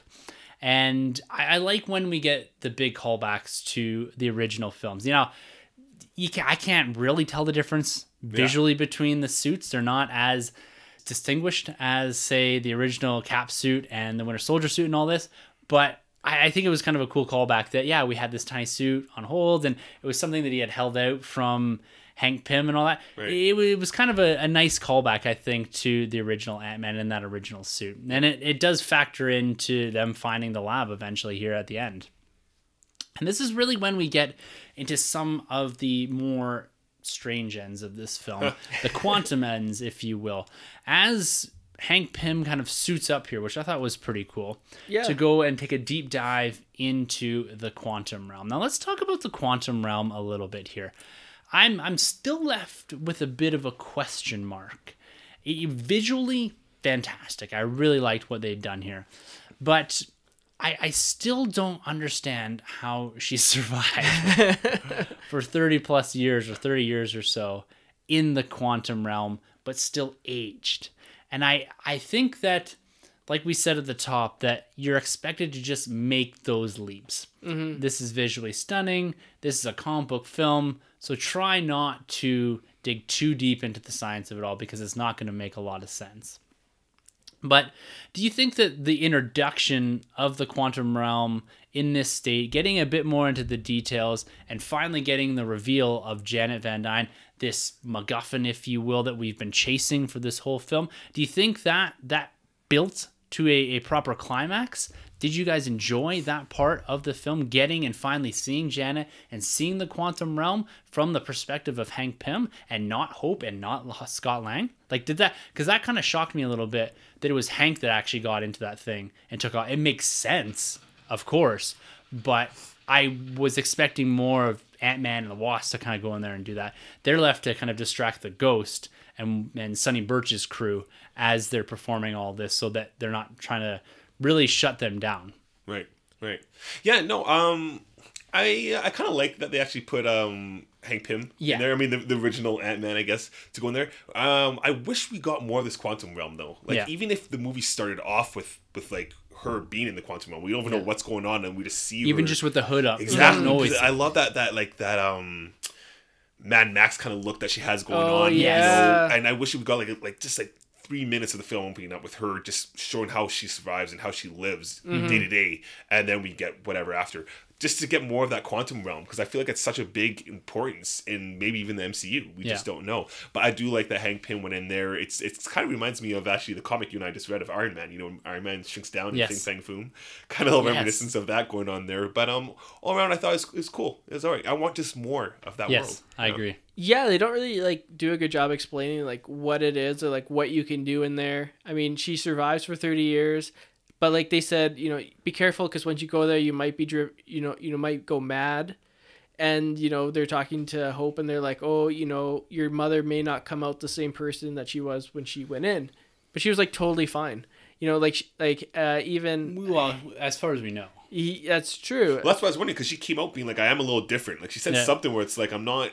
Well, she came out because she says I'm different, but then she touches her head, so she has abilities. The abilities, yeah. So I don't know, maybe is that going to factor into the X-Men or Fantastic Four coming into the MCU? Fantastic Four, instead of going to the negative zone, went into the quantum realm. Maybe they get powers that way. I'm not sure. But yeah, her power set. What is it? She just has sparkly hands that can like fix ghosts or something. Like they don't really like say what Jubilee. she can do. Well, yeah. Well, it's like She's the best Jubilee on film. she's, I guess, this quantum power, you can call it that. We may see some of this in Captain Marvel as well. Right. And I think, I know we all want that explanation because that's just who we are, what we want, right? We want to understand the details and how it affects other films, how it affects this universe. But as much as I wanted that and as much as I would have liked to seen that in the film, I think it's good that it was left purposely ambiguous. I think that they don't want to put boundaries around what this is until they're done with whatever Captain Marvel is going to be and whatever Avengers 4 is going to be. Mm-hmm. We talked about at the top about, there was a little bit of uncertainty around the timeline here. You don't want to set your main power set up or whatever you're going to use to leverage Avengers 4 or whatever technology or even a way to get you towards an end game for Avengers 4. You don't want to set too much of that up in this film. You want to leave that for explanation in Captain Marvel and Avengers 4. So her power set even purposely ambiguous for Ant-Man and the Wasp 2 or 3 or whatever it's going to be called, Wasp 3. So yeah, I agree that we probably could have had more of it and we wanted more of it, but the decision to leave it ambiguous, I think, is the right decision for now. And because, as we wrap this up and as the film wraps up itself, we kind of come to a very nice ending here. Sonny Birch is arrested. His goons are taken away. We have this explanation or realization by Ava that she's done a lot of wrong things, but with the presence of Wasp and maybe their help, they can get to kind of a point where she can be better. And like you said, Sanjay, I think we're going to see her probably down the line because Lang refers to her as our new friend, the Ghost, as he jumps into the quantum realm. But I think overall, we get kind of a nice ending to the film and the establishment of a bigger Ant-Man and the Wasp universe with the potential for Bill Foster, Ghost, Hank Pym, and Janet Van Dyne, as well as Hope kicking ass. So I think at the end of this film, we're left with an Ant-Man universe of sorts. I think overall setting out to accomplish this was well executed. Peyton Reed did everything he needed to give us a universe, a kind of more of an isolated, if we can call it that, or a universe that can stand on its own and not rely too heavily on the MCU. So I think we get all of that. But as we get to the end of this film, guys, like, how are you feeling about it? Like, does it get to the point where you're expecting or where you wanted to go? Were you left wanting more? Or do you feel like this is an appropriate conclusion to this film that is eventually leading into something much bigger in a year or so? At this point, not getting to post-credit scenes? Yes. At this point, I'm kind of like, this feels phase 2-ish. Yeah, that's exactly what I was going to say, yeah. Like an early phase 2-ish. An early phase 2, yeah. It feels kind of around there. It's the second movie in, and I still don't know what the hell the quantum realm is. Which is, a little whatever. I still didn't laugh as much as I wanted to in this film at this point. Well, I guess at this point I'm not going to laugh anymore. And but overall, I was just like, I did dig this story. I did like the characters, most of the characters, I should say. So overall, I was just like, this. If I wasn't a big MCU person, I probably would have waited till this came out on Netflix for sure. Yeah. Yeah, I'm very similar sentiments as what you said, Troy. Very small scale, very much small scale. Maybe this wasn't the right film to place right after Infinity War. Captain Marvel seems like that's going to be like this giant intergalactic kind of like Green Lantern-esque movie. Yeah. So I think that would have been a better job, following up, because we went from like the highest of the highs to literally the lowest, the smallest of the smalls. So coming out after it, not saying it's a bad film, because it's not a bad film. It's just not a terrific film, and a lot of times, like you said, the villains are kind of just there. They're not really menacing. They don't like try to pick fights really that much, they're just kind of there and they go away rather quickly, so it's just like a nice film. It's a nice film. That's how I'll say it. Is it fun? Is it a fun film? It's a fun, nice film. Oh, there we go. Yeah. I'll throw this on the table for you when you're talking about the villains. Yeah, I criticize them as just being there. But this film, I think, interestingly enough, you don't need a villain other than to drive the plot in certain directions. The whole point of the film wasn't to prevent someone from getting something. Like, yeah, maybe Sonny Birch a little. But the whole point of the film was to get Janet back from the quantum realm. Yeah. And to progress some of these characters and reintroduce Scott Lang to being Ant-Man. And I think this film does exactly that, while hitting a lot of the great superhero beats, while expanding this universe of Ant-Man and giving us a direction for a franchise to go forward. It was fun for me. I laughed a lot. My wife really enjoyed it, and she hadn't seen Ant-Man, so she had a lot of fun in this film. So I think at this point in the film, I'm pretty happy with what I've seen. Okay, yeah. It comes to a nice conclusion. Yeah, there's some issues here and there, but overall, yeah, this ends. Like I said last week, what they need to do, they need to propel Wasp to a top-tier character in the MCU. Mm-hmm. They need to build this universe for one of the pillars that's going to be coming out of the back end of Avengers 4. I think they do that. And I need to have fun sitting in the theater. I always expected this film to be a lot smaller than the last 2 or last 3, or even last 4 films that we've got, when you're comparing from Spider-Man to Ragnarok, Infinity War, and Black Panther. And to me, it landed there. Yeah, it didn't escalate to something big. I don't think it needed to. I think it did exactly what this film had to do for this character and for this franchise. Now, last thing we need to talk about here is this mid-credit scene before we give our recommendation. Yeah. So, as we expected, the first one here relates us or gets us right up to Infinity War, where we have Scott Lang entering the quantum realm to get some quantum juice for Ghost here. And as he's in there, coincidentally, we see the disintegration or the results of the snap from Thanos, and Hank, Janet, and Hope all disintegrating. This is what we wanted, guys. Were you happy with it? Oh, yeah. I think we all predicted this. Yeah.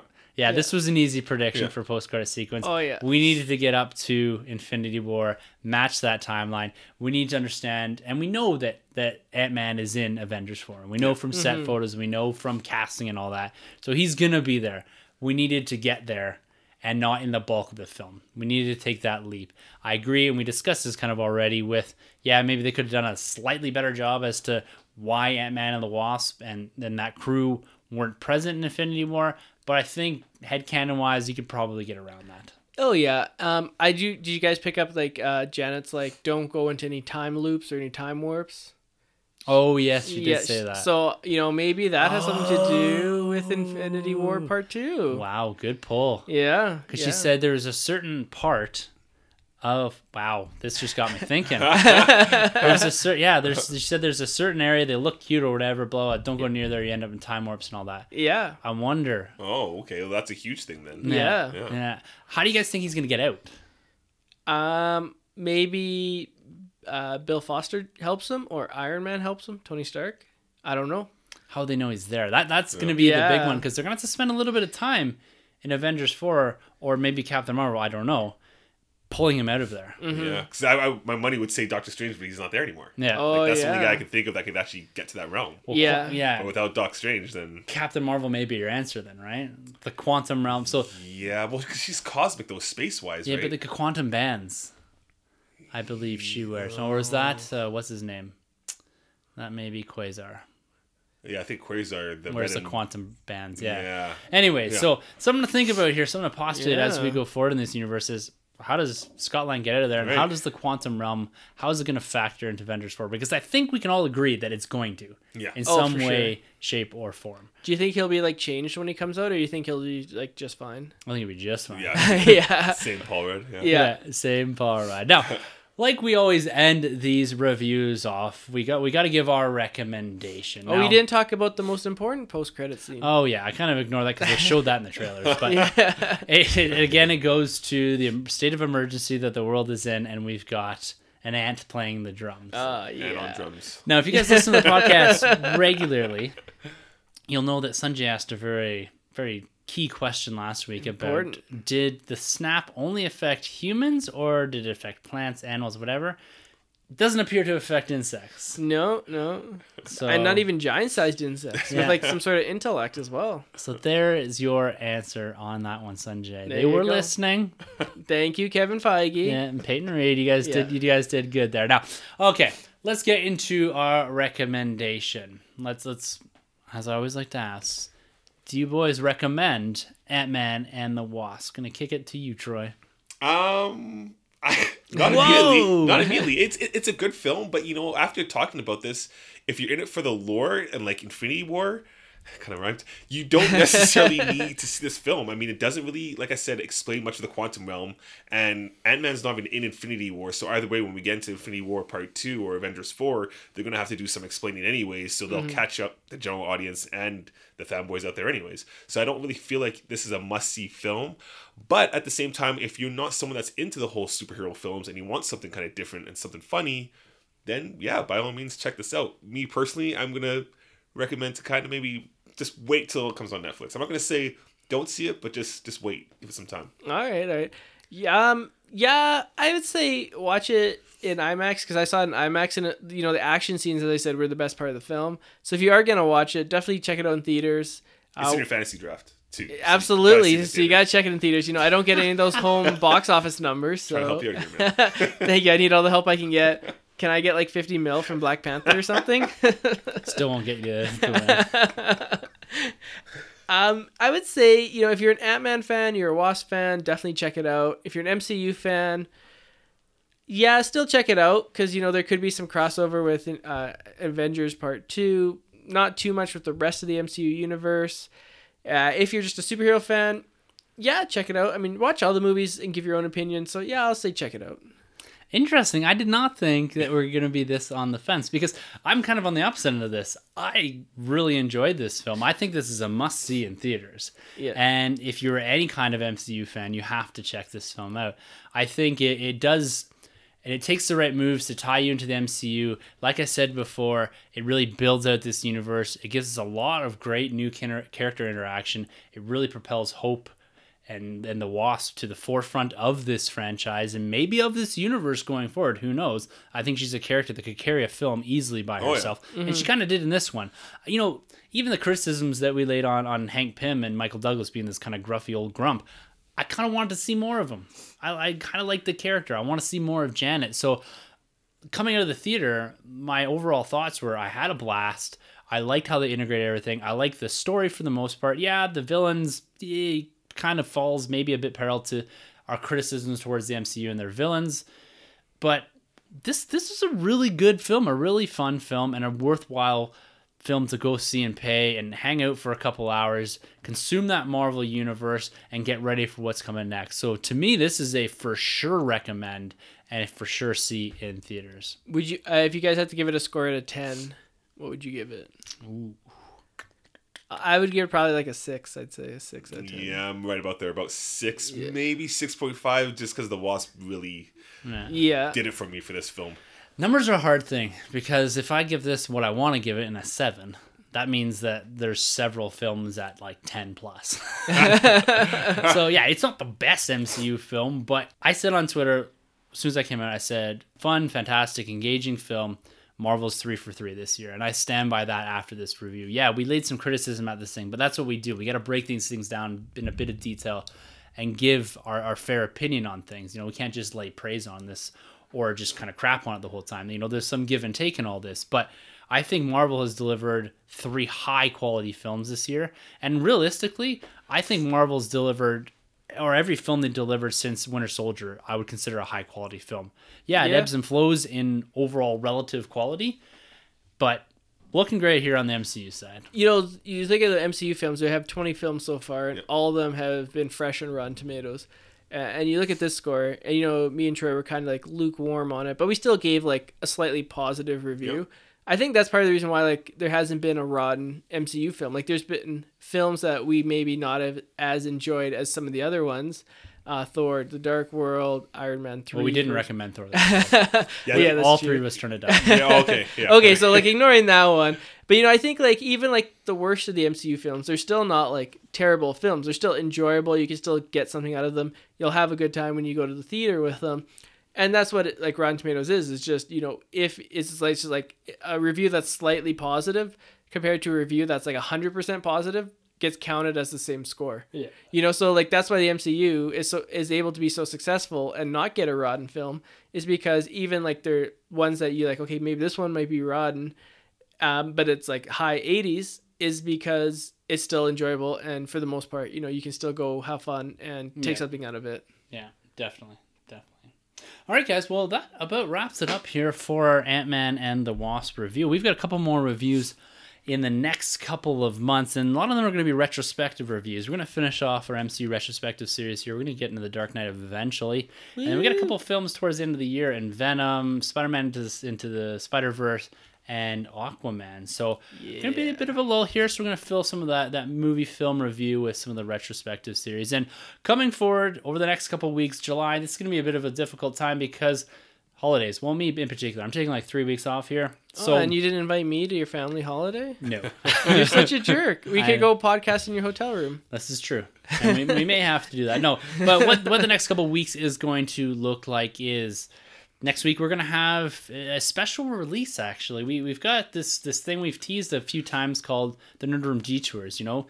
Troy came up with the title and the concept of this, and this is just kind of a pickup of random banter that we recorded one night. It was a little while ago we recorded it, but we just had some kind of real discussions, a bit more explicit, and we had a few beers and just kind of went around the table and tossed a few things out there. So next week you're going to be seeing that, the Nerd Room Detours, the first episode in that, and we'd like to hear your guys' feedback on that and just to understand and get kind of what you guys are feeling about that. That's going to be followed by Troy and Sanjay breaking down San Diego Comic-Con 2018. Yeah. So primarily focusing on hopefully our first reveal of an Aquaman trailer. Hopefully a Shazam trailer. Yeah, maybe a Shazam trailer. So they're going to be breaking down some of the big reveals. And then the following week, you're going to get me on the solo talking about some of the smaller things from San Diego Comic-Con 2018. So what we're trying to do here is give us a little bit of a break from the weekly podcasting, but also still provide you guys an episode each and every Thursday. And then come August, we're going to get back to our regular news and reviews, and we're going to start trucking back out our monthly episodes. You'll see 5 episodes a month coming from here in the Nerd Room once we get in August and kind of have the ability to get back to normal a little bit before we get in the kids' school year and all that. So big things coming from the Nerd Room here. Make sure you keep that locked. If you want to be a part of the Nerd Room, you can always email us at thenerdroom@gmail.com. You can hit us up on Facebook or YouTube. And if you like Twitter, we're always there. You can hit us up. Our handles are always at the end of the episode. And I guess there's nothing else. Is there anything else we want to pump here? You know, we'll give a shout out to Rob Wade. He always pumping us on Emotionally 14. And Sanjay, you've got your weekly release of YouTube channel, our channel, yes? Videos. Yeah, I just piggybacked off our success. Yeah. So they're great. We also got Troy's workout weekly video. Yeah. Had a Toning poop. with Troy. Yeah, watch that. Coming soon. 5-minute abs. Yeah. And then I have 4-minute abs. And Tim's got 3-minute abs. Yeah. You know, I mean, who's you going to choose? The 5 or the 3? Yeah, exactly. 3 minutes. All right, guys. So you'll be hearing from us next week, but we will be back at you. Well, there will be an episode, but you know what I mean. You'll get there. Don't worry about it. We'll see. And I guess for a couple weeks now, guys, for the Nerd Room, I'm Tim. I'm Sanjay. I'm Troy. And thank you for entering the Nerd Room. This has been a Nerd Room podcast production. You can find our hosts, Tim, Troy, and Sanjay on Twitter at TheNerdRM, TroyTheBoy87, and Sunjabby. For more content from the Nerd Room, check out thenerdroom.net. And don't forget to subscribe to the Nerd Room on iTunes, Podbean, and YouTube. Be sure to head over to StarWarsCommonwealth.com to find more podcasts in the Star Wars Commonwealth Podcast Network, including Talk Star Wars, Tumbling Saber, Generation X-Wing, Rogue Squadron Podcast, Skyros Podcast, and San Diego Sabers. Follow the Star Wars Commonwealth on Twitter at SW Commonwealth and take your first steps into a larger world.